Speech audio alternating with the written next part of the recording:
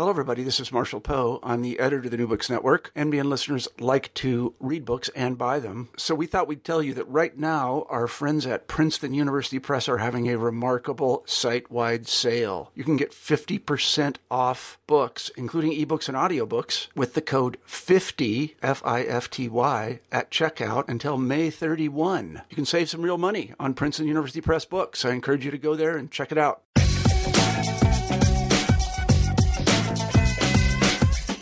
Hello, and welcome back to the New Books Network. I'm Siobhan Barco, the host of New Books in Law. Today we will be discussing Historic Preservation Law in a Nutshell by Sarah C. Bronin and Ryan Roberry.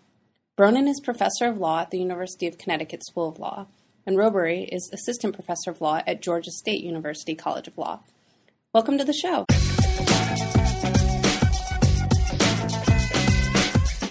Hello, and welcome back to the New Books Network. I'm Siobhan Barco, the host of New Books in Law. Today we will be discussing Historic Preservation Law in a Nutshell by Sarah C. Bronin and Ryan Roberry. Bronin is professor of law at the University of Connecticut School of Law, and Roberry is assistant professor of law at Georgia State University College of Law. Welcome to the show. Thank you. Thanks, Siobhan. Could you begin the interview by briefly introducing yourselves? I'd love to know your backgrounds and how you became attracted to studying historic preservation law. Sure. So, I'm Sarah Bronin, as you said. I'm a professor at UConn. I run our Center for Energy and Environmental Law. And I actually trained as an undergraduate as an architect. I have an architectural license, and so came to the field of preservation law with that interest, with just an interest in buildings and how they work and how they contribute to the urban environment. I went to law school after that, but just before law school, I had interned with the National Trust for Historic Preservation. In graduate school, I did my thesis on Washington, D.C.'s historic districts in a history program. So coming at historic preservation from a variety of different ways eventually led me to see historic preservation law as a really exciting and possibly understudied area of law, which brings all of these areas together. And hi, I'm Ryan Roberry. I'm an assistant professor of law at the Georgia State University College of Law. I also co-direct our Center for the Comparative Study of Metropolitan Growth. My background is a little bit different than Sarah's. I came to historic preservation through history. I was a medieval historian at Oxford University in England, and in studying sort of places and peoples, I realized more and more how important the tangible elements were, the buildings, the street layouts, things like that, and how much one can glean from those structures. And so as I entered law school late at age 30, I was focused more on combining my love for history and law and ended up finding this wonderful field of historic preservation law. Okay.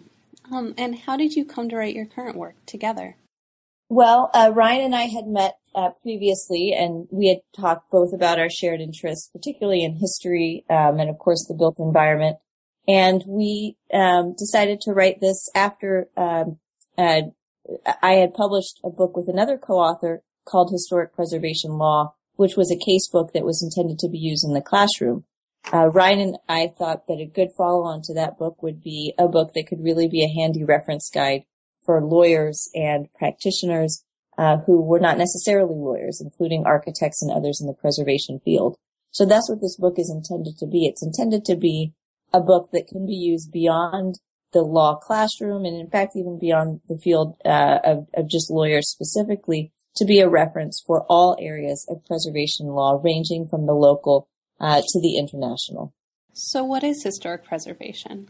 Historic preservation, I mean, at its most basic level is to protect significant historic resources from destruction, inappropriate alteration, and neglect. And when I talk about historic resources, what I mean there is, it could be buildings, it could be archaeological sites, it could be Native American remains. The types of historic resources are vast and varied, but typically the key theme behind all of them is some element of human activity in the past.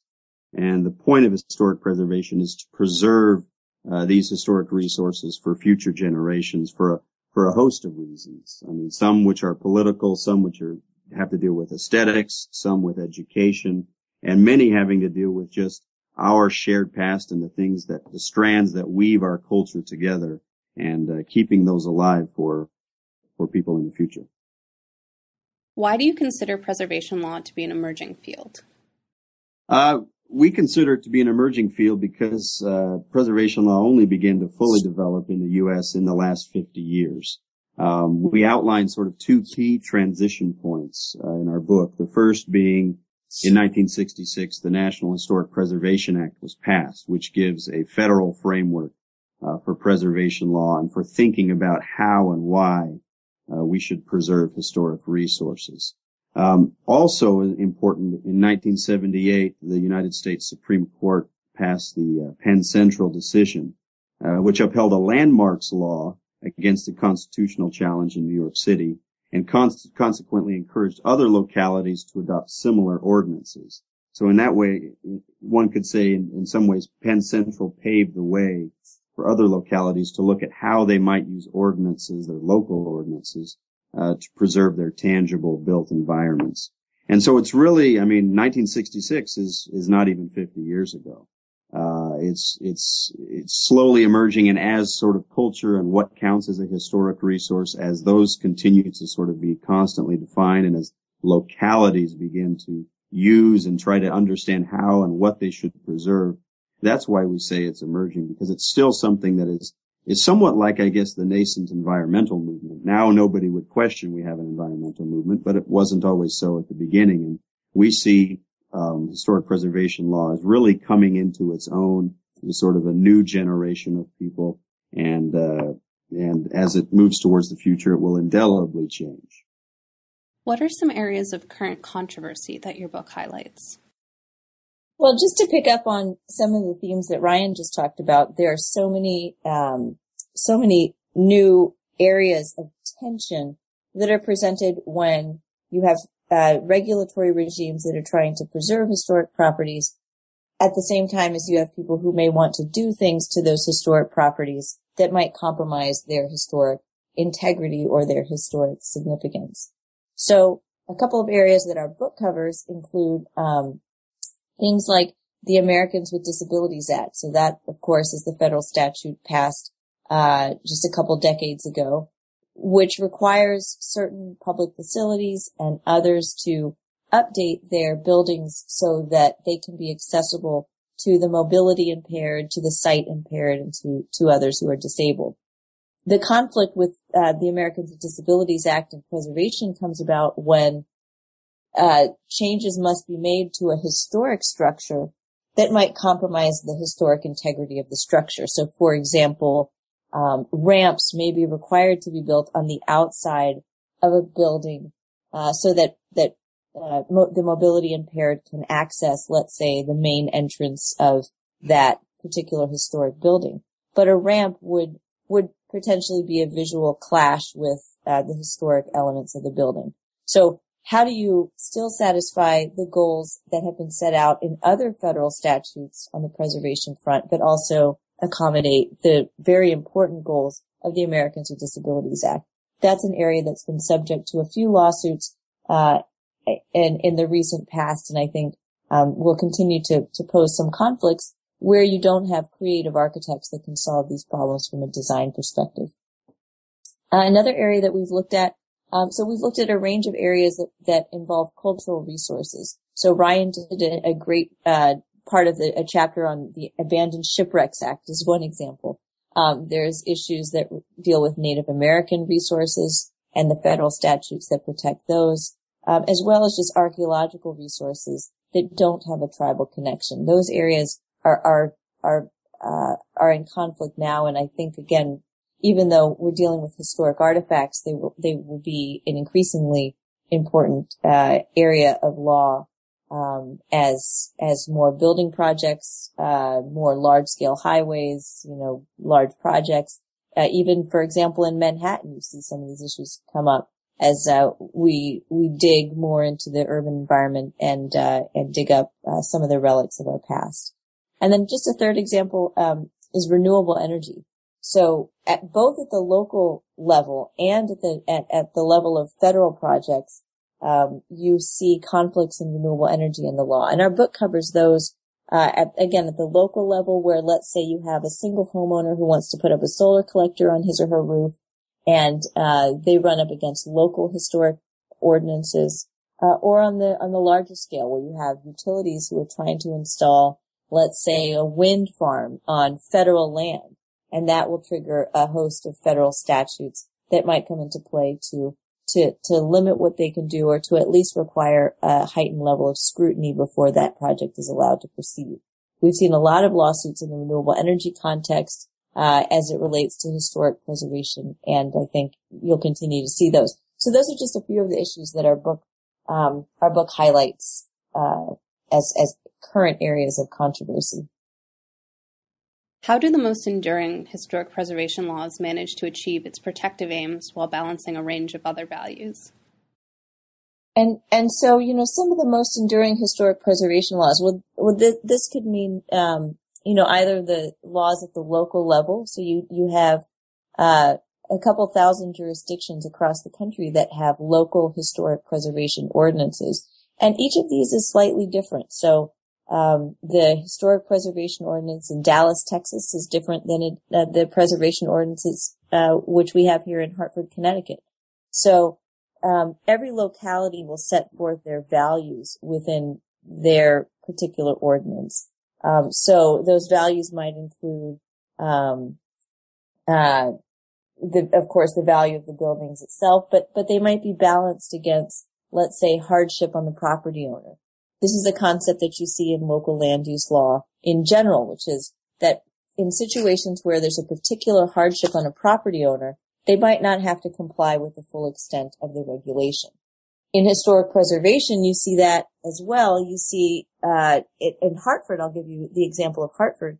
If the measure that would be most appropriate in the historic district would be too costly, and there's a percentage that's laid out in our local ordinance, would be too costly for the property owner, would raise the cost of the project by more than a certain percent, then the property owner can comply with a lesser standard.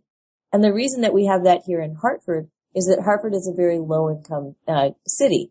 It just so happens, to be that way. And so what we're trying to do in our local preservation ordinance is respond to those conditions by allowing a little bit of flexibility for those property owners who might not be able to comply fully with the historic preservation ordinance due to the cost. And so you see that balancing here in Hartford at the local level. You also see the balancing in the federal statutes as well. We'll probably talk about this in a little bit, but many of the federal statutes have procedural requirements instead of substantive requirements. So they merely require that, let's say, a federal agency stop, look, and listen before they proceed with a project that might affect historic resources. And the reason for that in the federal context is to balance the need to recognize, to document, to protect to the extent possible historic sites against the need for the federal government to actually engage in and complete projects. So there's weighing is inherent at every level of historic preservation law. And I can think of very few situations where historic preservation law is the absolute value. And those situations are fairly unique. So, for example, in the case of national historic landmarks, they get heightened protection. In some states, we give heightened protection to certain protected, designated properties. But that's not common. That preservation trumps everything else. There's always a balancing. And as Sarah pointed out, I think one of the important pieces about this balancing act that happens is sort of the built-in procedural consultation requirements, which I'm sure we'll talk about more. But this ability to gather sort of different stakeholders around the table and to consult is really at the heart of historic preservation law, because historic preservation law understands that there are people, value things for different reasons, and there has to be some compromise struck. But the consultation piece is critical. Could you talk about the origins of the historic preservation movement? People have always been interested in the past. I actually just read a fascinating account of a medieval monk who, he wasn't always a monk. He was a soldier in William the Conqueror's army that went across the English Channel and was so, as they moved towards the north and were, thrashing the northern parts of England, Yorkshire, etc., he came upon the ruined abbey at Whitby and was so moved by its natural beauty, no one was living there anymore, that he decided to become a monk to repent of his sins and things like that. And so in some ways, historic preservation has always been with us. From the United States perspective, there's really been three large movements we outline in the book that have impacted historic preservation law. The first of those is collecting archaeological and tribal resources. And this was really during the early part of the country as contact was made with the Native American residents. Of course, there were questions and wondering who these people are and how did these mounds get built and these cities. And so there was a keen interest in sort of antiquarianism and gathering archaeological artifacts. I mean, Thomas Jefferson is well known as being very, very interested in ancient things and ancient peoples and had collected a lot of artifacts. And the Smithsonian also was created to sort of manage some of these federal artifacts that were being collected by people of the time. So really the first major movement in the United States was this idea of collecting archaeological and tribal resources. In about the 1880s, 1890s, as the U.S. began to move farther west, people began to realize just how vast this land actually was and how varied in landscape. The second movement was protecting some of these natural landscapes. People began to realize there are more and more beautiful types of landscapes that could be destroyed and that they deserve protection. You have writings, of course, the Transcendentalists. You have the beginnings of the National Park Service in the late 19th century as a way of protecting sort of natural beauty and trying to appreciate it and keep it preserved. You have John Muir, you have Teddy Roosevelt, the U.S. Forest Service and sort of Yosemite and Yellowstone National Park, and this idea that natural landscapes and vistas also deserve protection. And that was the second movement. And then the more recent movement is this movement to preserve buildings, structures, and other sites. And I say more recent, although this was happening all along. I mean, there was a movement early on in the 19th century to preserve, George Washington's plantation in Virginia. But they were largely movements by individual peoples and groups who thought a particular building was important.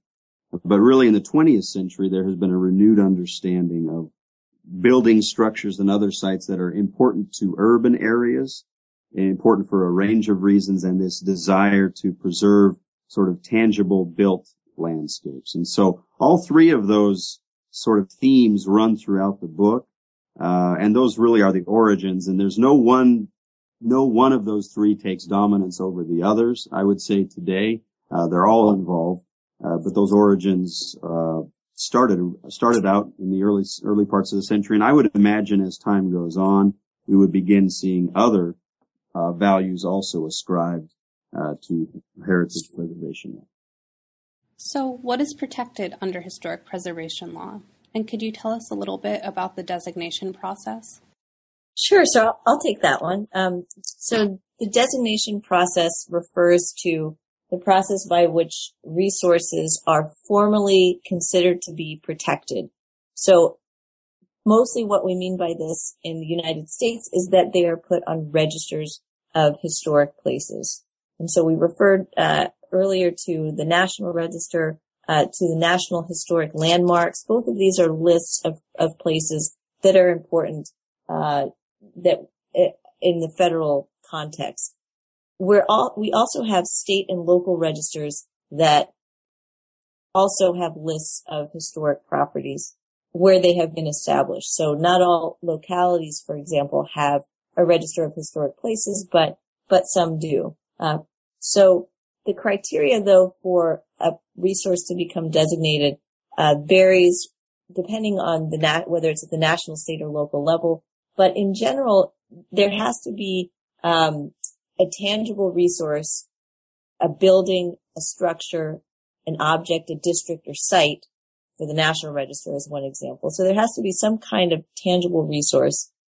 It has to have some prehistoric or historic context. So it has to have some historical context. The last two criteria are that it has to be significant and that it has to have integrity. These two are really the key criteria and the key bones of contention when there are disputes about whether a resource should be designated. And so with regard to significance, usually for a resource to be considered significant, it has to be associated with an important event or an important person, let's say George Washington. It has to have architectural merit, or it has to have information that's important to history or prehistory. So under any one of these various criteria, an object can be considered to be significant. And there are others too, again, depending on the local or state rules. The last criteria, the criteria about integrity. Integrity means the resource has to be able to communicate its significance. In other words, it has to be intact enough. It has to be unmodified enough to be able to still communicate the features that make it significant, including its historical context. So integrity, significance, has to be some sort of tangible object. It has to have some historical context. All of these are criteria for listing under any of the types of regimes that I've mentioned. Now, as far as the process of listing, that's typically a formal process that sometimes has a referral. In the case of the federal, in the case of the National Register, there's a referral from state entities that review whether the proposed resource actually meets the criteria that are required for the National Register. And at the local and state nomination processes as well, you see levels of review by experts or by appointed bodies. So the process itself is a formal process that requires formal applications, documentation of the site, photographs, narratives about its historical importance, and then evaluation by key decision makers. So that's the process. What are the 4 primary methods to advance the goals of the preservation movement? Let me handle this one. We outlined four different methods, and these are mainly the legal frameworks that support the goals of the preservation movement. The first and most important is regulation. At the federal, state, and local level, all of these authorities can impose rules on public and private preservation activity, and they typically do. The federal regulations are typically, they come out of the National Historic Preservation Act, which we'll talk about in a minute.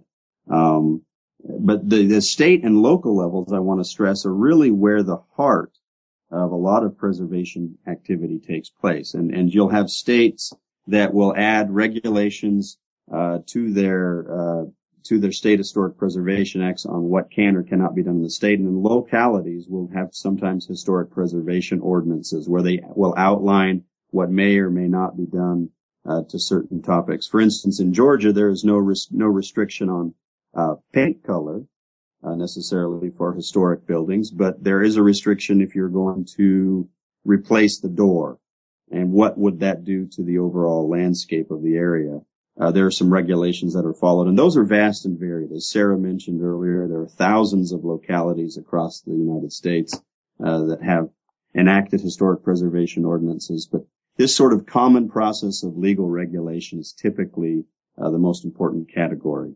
Another one that is also important is incentives, and by this way, you can incentivize people in different ways. The most common one is tax credits, and we'll talk more about that later on. There's also direct subsidies, procedural relief as well, but the tax credits have really done a lot to spur the private sector, particularly developers, into realizing that they can rehabilitate historic structures that have fallen out of use.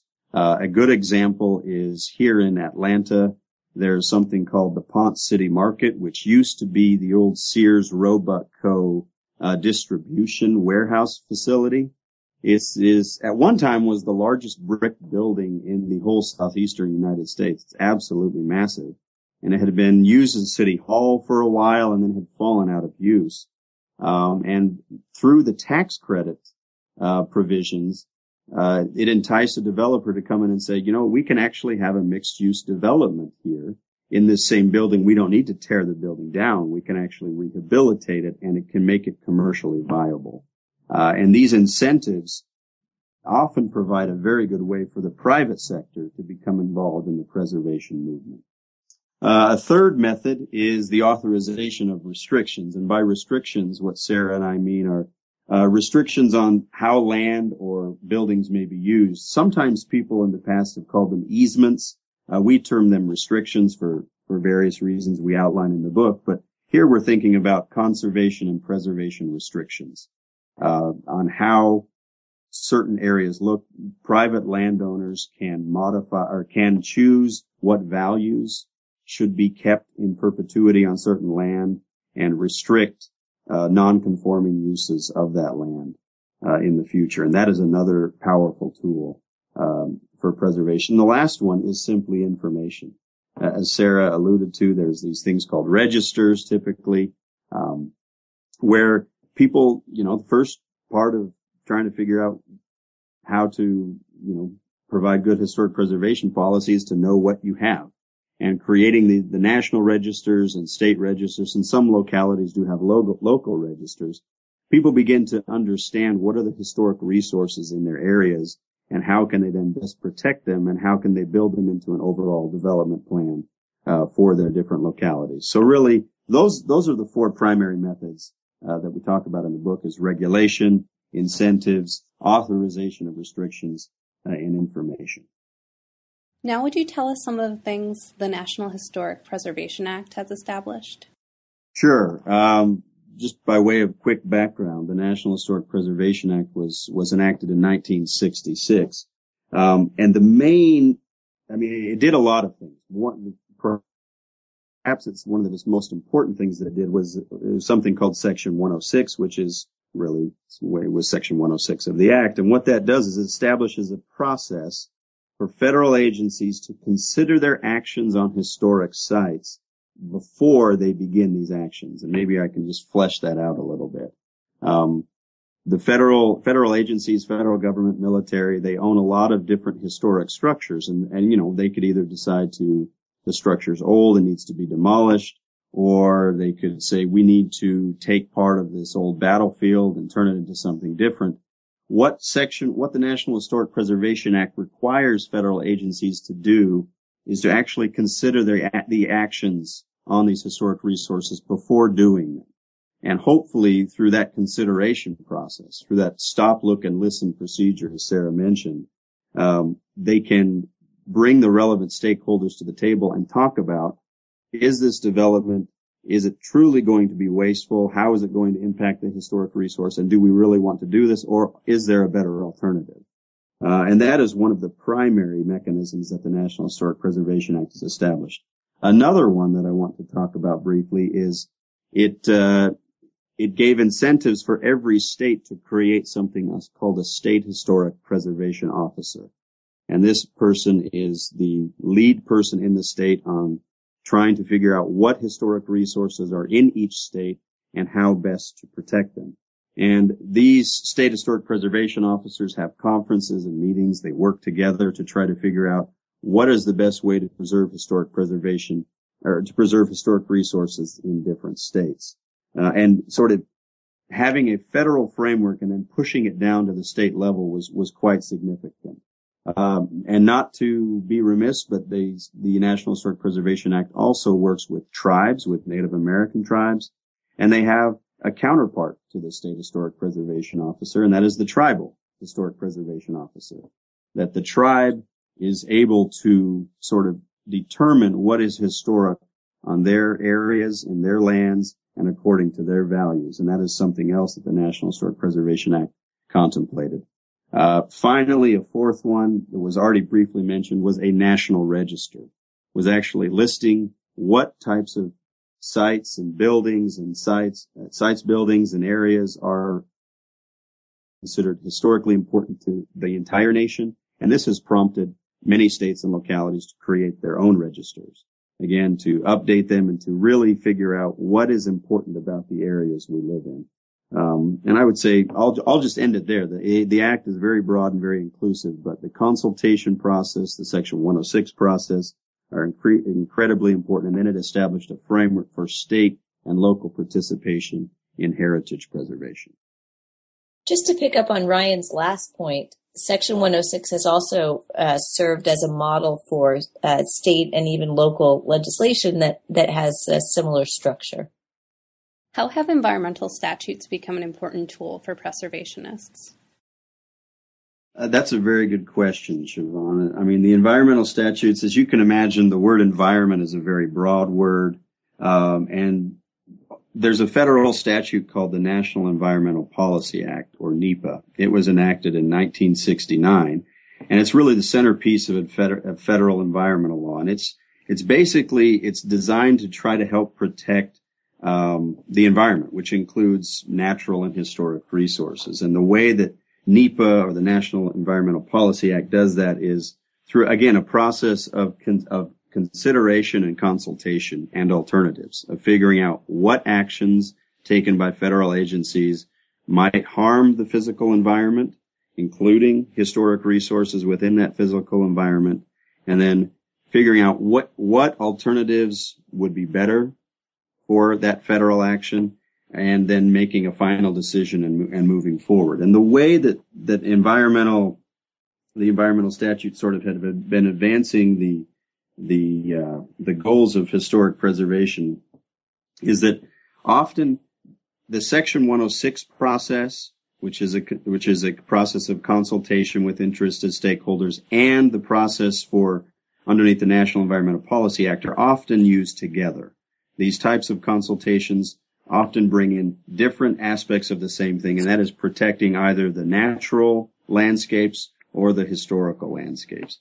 And so often when you have a project, say a road, or a project of, let's say you need to build a new federal building in a certain area, you will have to undergo a Section 106 review, which is underneath the National Historic Preservation Act, as well as a review under the National Environmental Policy Act.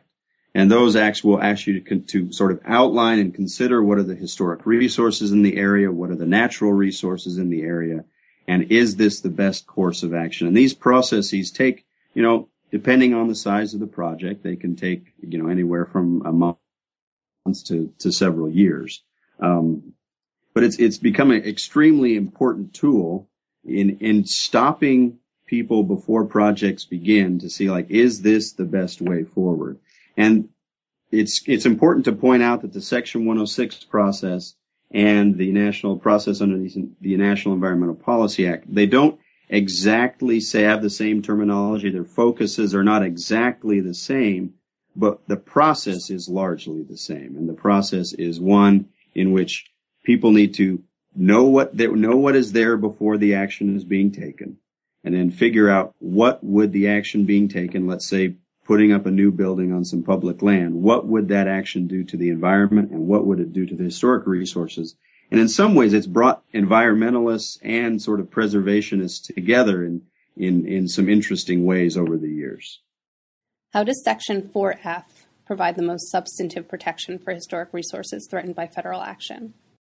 So this is just a good segue from what Ryan was just talking about, first with the National Historic Preservation Act, and then NEPA and the other environmental protection statutes, because those statutes are really procedural statutes, as he emphasized. And Section 4F of the Department of Transportation Act is what many people call the most substantive protection, at least at the federal level, for historic properties. And the way that Section 4F works is that it works primarily for federal transportation projects, as the context suggests. And what it says is that the Secretary of the Department of Transportation can approve such a project that affects historic resources. What the statute says is requires the use of certain historic resources, only if there is no prudent and feasible alternative to using the land, and if the program or project includes all possible planning to minimize harm to the historic site. And so why did this law come about? Well, it passed in the mid-60s. Historic neighborhoods, including New Orleans French Quarter, famously, were being threatened by federal transportation projects.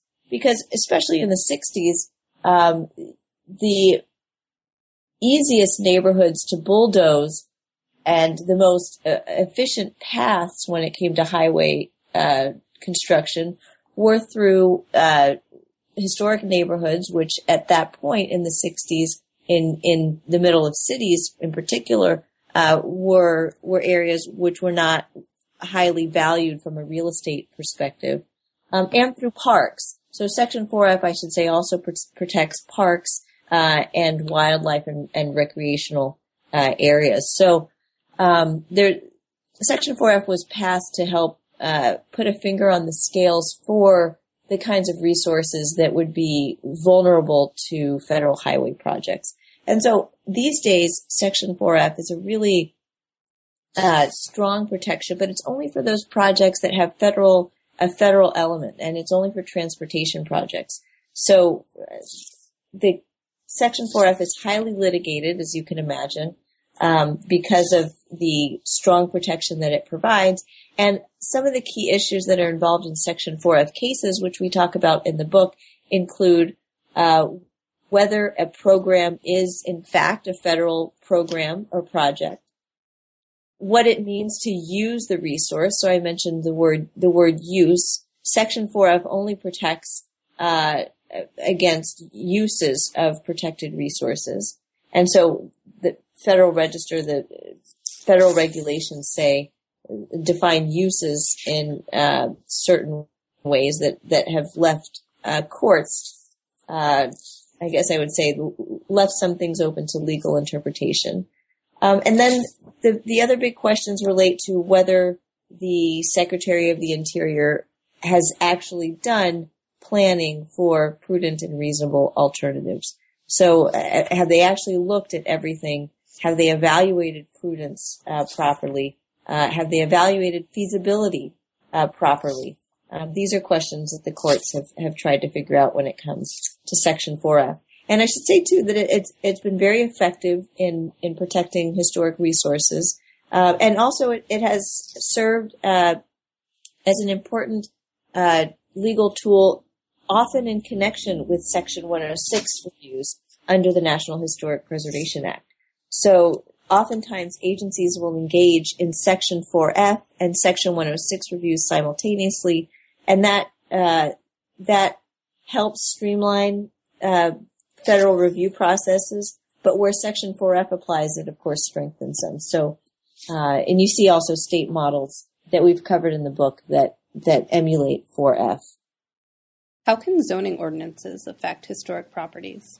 So in the zoning context, that's another kind of local regulation that localities can use to influence what happens in historic neighborhoods. So we've talked earlier about local regulation that is really specific to historic districts. So historic regulations might require a historic review board, and they might review whether a local developer's plan is compatible with the historic fabric or is appropriate for the historic structure that's proposed to be modified. Zoning is a broader regime for land use regulation, and zoning really deals with things like uses and forms of new structures. So where you have a zoning ordinance, a locality might use it to influence historic preservation by applying zoning rules, let's say on height, to specific historic neighborhoods. So you might say, for example, in this particular neighborhood where we know there's a lot of Victorian homes, we might say no buildings in this neighborhood can be over 3 stories. They all have to be set back from the street, and they all have to have porches. So even when somebody's building a new building, if you have some basic parameters, zoning might help to ensure that there's some minimal amounts of compatibility with historic fabric. Now that becomes more intense when you have a form-based code, a form-based zoning code in a locality. That's an innovative, fairly recent zoning technique that has been used to address massing, fenestration, physical elements like porches and roofs and similar measures. And so form-based coding is a tool within zoning that might help to address historic districts. There are others too, like overlay districts, conservation districts they're overlaid through the zoning code. That happens in Nashville and Dallas and some other places, San Antonio. And those allow for not the same level of review as a full-fledged historic regulation with a historic commission, but it has some medium layer of review that might still work to help protect historic neighborhoods. So zoning can play a role, it really can, in protecting historic properties.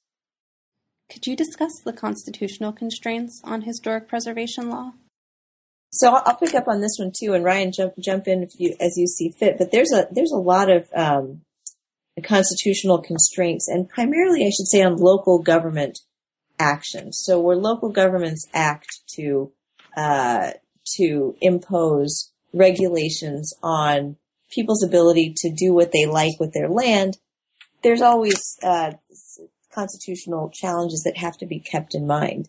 So the most basic challenge that was originally leveled against historic preservation regulations was the police power. Are these regulations within the police power of local governments? And that's I would say a settled question. There's no court today that would really dispute that preservation regulations are outside of the police power of localities. There are due process concerns. So did they follow the right procedure in either enacting a statute or in applying it to a particular application? So the due process concerns can happen at local, state, and federal levels. And another due process concern is the substantive due process. So constitutionally, did the decision that was made on a particular application for a historic district, did it satisfy the constitutional requirement that a decision is not arbitrary and capricious or irrational or otherwise offends sensibilities in that area? So police power, due process, these are some of the basics. In the context of land use regulation, there are always takings challenges to land use regulations. So physical takings challenges, regulatory takings, exactions, these are concepts that courts have grappled with. And the Supreme Court has given us some tests on these, mostly balancing tests that courts have to weigh different factors in determining whether a taking of private property for public use without just compensation has occurred. And that's the Fifth Amendment and incorporated into the states with the 14th Amendment. Another area that we cover in the book in chapters 9 and 10 are First Amendment challenges to preservation regulations. And one First Amendment challenge is religious liberty.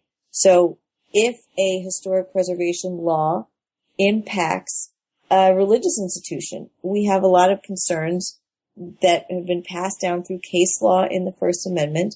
And also there's a federal statute on point, the Religious Land Use and Institutionalized Persons Act, that have dealt with this issue. And so whether it's a free exercise violation or an establishment clause violation, religious institutions have been active in this arena of trying to challenge historic preservation regulations that they feel might infringe on religious liberty. And then the chapter 10 topic that I mentioned on free speech. You can imagine a situation where, let's say this is a real case in the Beacon Hill neighborhood of Boston, where the local historic regulation said that you can't put news racks out in the historic district because they cluttered the sidewalk and they led to visual impairment of the historic district, according to the local government. And newspaper publishers challenged this rule because they said that it violated their free speech rights. Now, the First Circuit said it doesn't violate your free speech because you have reasonable alternative avenues of communication. There are other places that you can distribute your newspapers, but you can see how free speech might be implicated in a historic preservation context. And so, again, these are some of the very big picture, the issues that constitutional issues that may come up in preservation. And I would just add that it's really interesting as you look at everything that Sarah has said about these constitutional issues, that, of course it's typically some sort of regulation or ordinance, right, that is being contested, right? And that is sort of the primary method for moving the historic preservation aims forward. But it's also the primary method that is contested under the Constitution. And it's always sort of how does the government or has the government sort of overstepped their bounds, and where are those bounds with related to historic resources? And it's a fascinating question, especially today with the recent Supreme Court decisions. How does historic preservation law interact with Indian tribes? And in what ways does it help preserve Native heritage? Well, I'll tackle this one. There's really, two main ways that historic preservation law interacts with Native American tribes. And when we say Native American in the book, it's important to recognize that this is broader than just what is known as Indians. There's also Native Hawaiian groups, and also Native groups up in Alaska that are sort of included within this definition.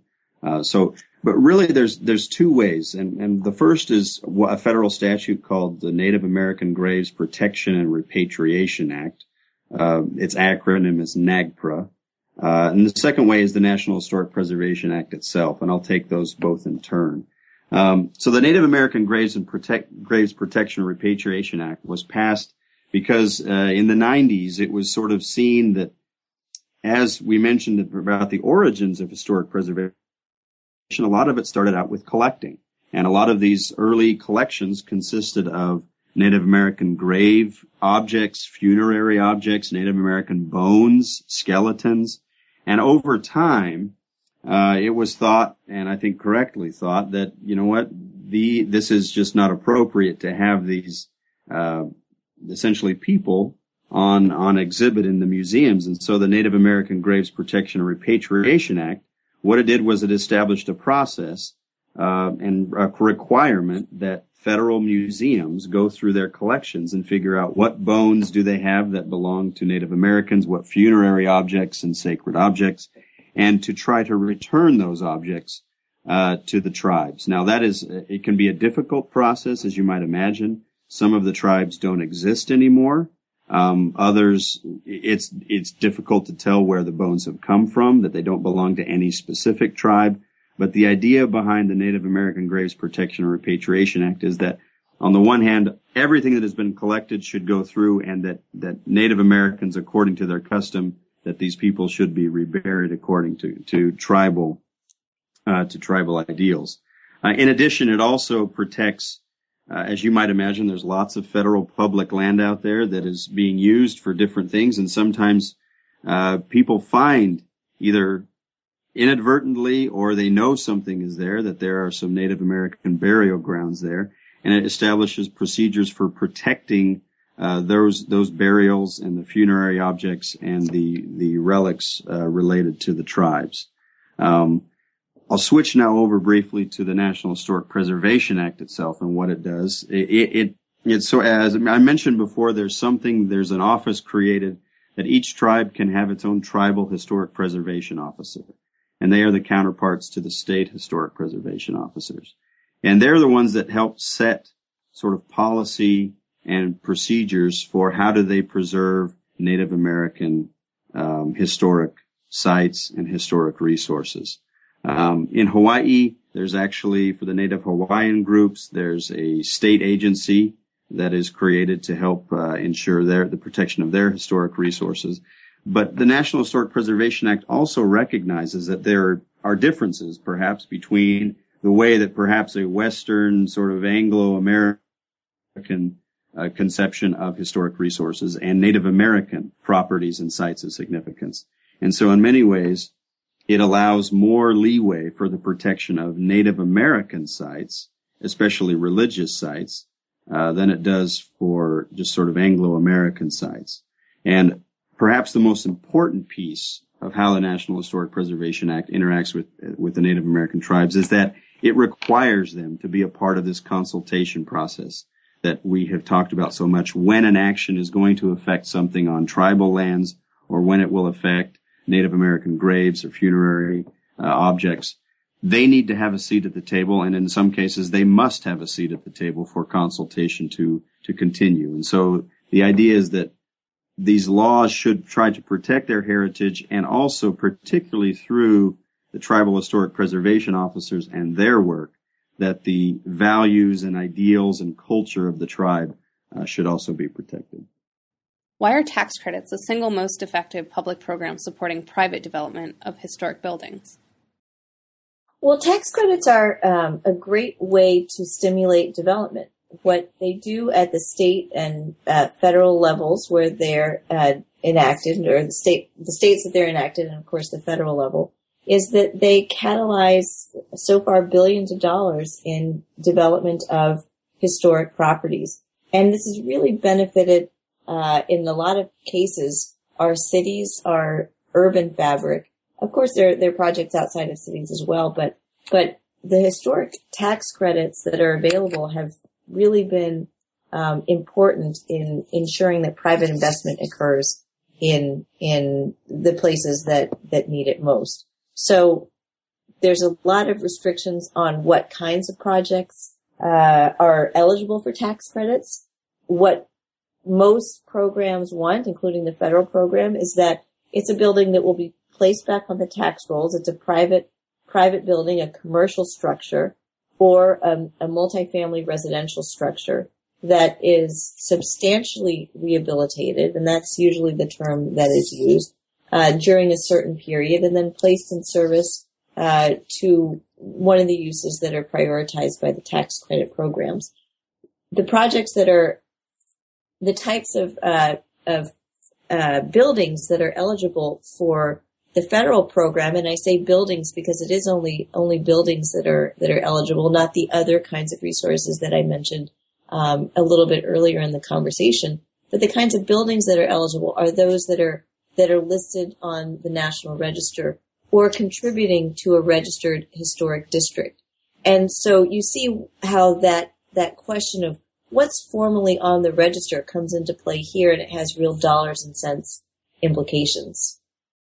To conclude, I'd love to know what you are both working on now. Well, I guess I'll go ahead and start. Several things I'm working on. I guess the first is I'm working on a paper which will be the first statewide study of what is called certified local governments. And by certified local governments, I mean governments that have been certified and have a historic preservation ordinance in force and a historic review commission to review the ordinance. And these certified local governments exist all over the United States, and they're available for funding and training expertise, etc. But thus far, there's been no sort of broad-based analysis or study of how certified local governments have functioned. And the state of Georgia, which I'm in, I think has the third or fourth most certified local governments of any state in the United States at 83.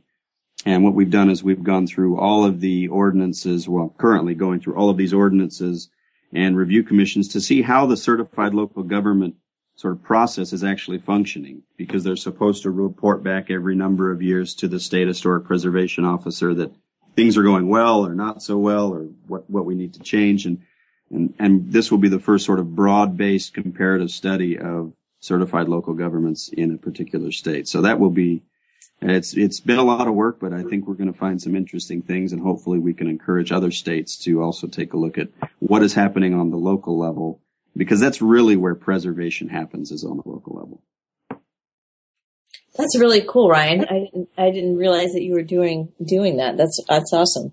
My work right now is less on preservation specifically and more on zoning issues. So I'm working right now on an update to a zoning treatise that I co-author with Dwight Merriam, who's a land use guru.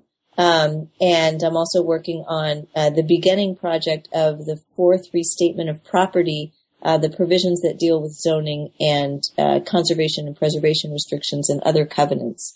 So those are more in the traditional land use arena, but still have some historic preservation regulation components when those issues are touched upon. And a couple of other projects. I just did one on renewable energy and the Ecopolis, which is a city that regenerates itself, which is, I guess, renewable energy is the other area outside of land use that I'm interested in. So, but I'd love to get your report, Ryan, as you draft it. So I'll use this interview to absolutely. Now I'd be happy to provide it. And I know Dwight quite well because he was with us over in Warsaw recently, and he's a fantastic guy, and I look forward to that, to the update to the book.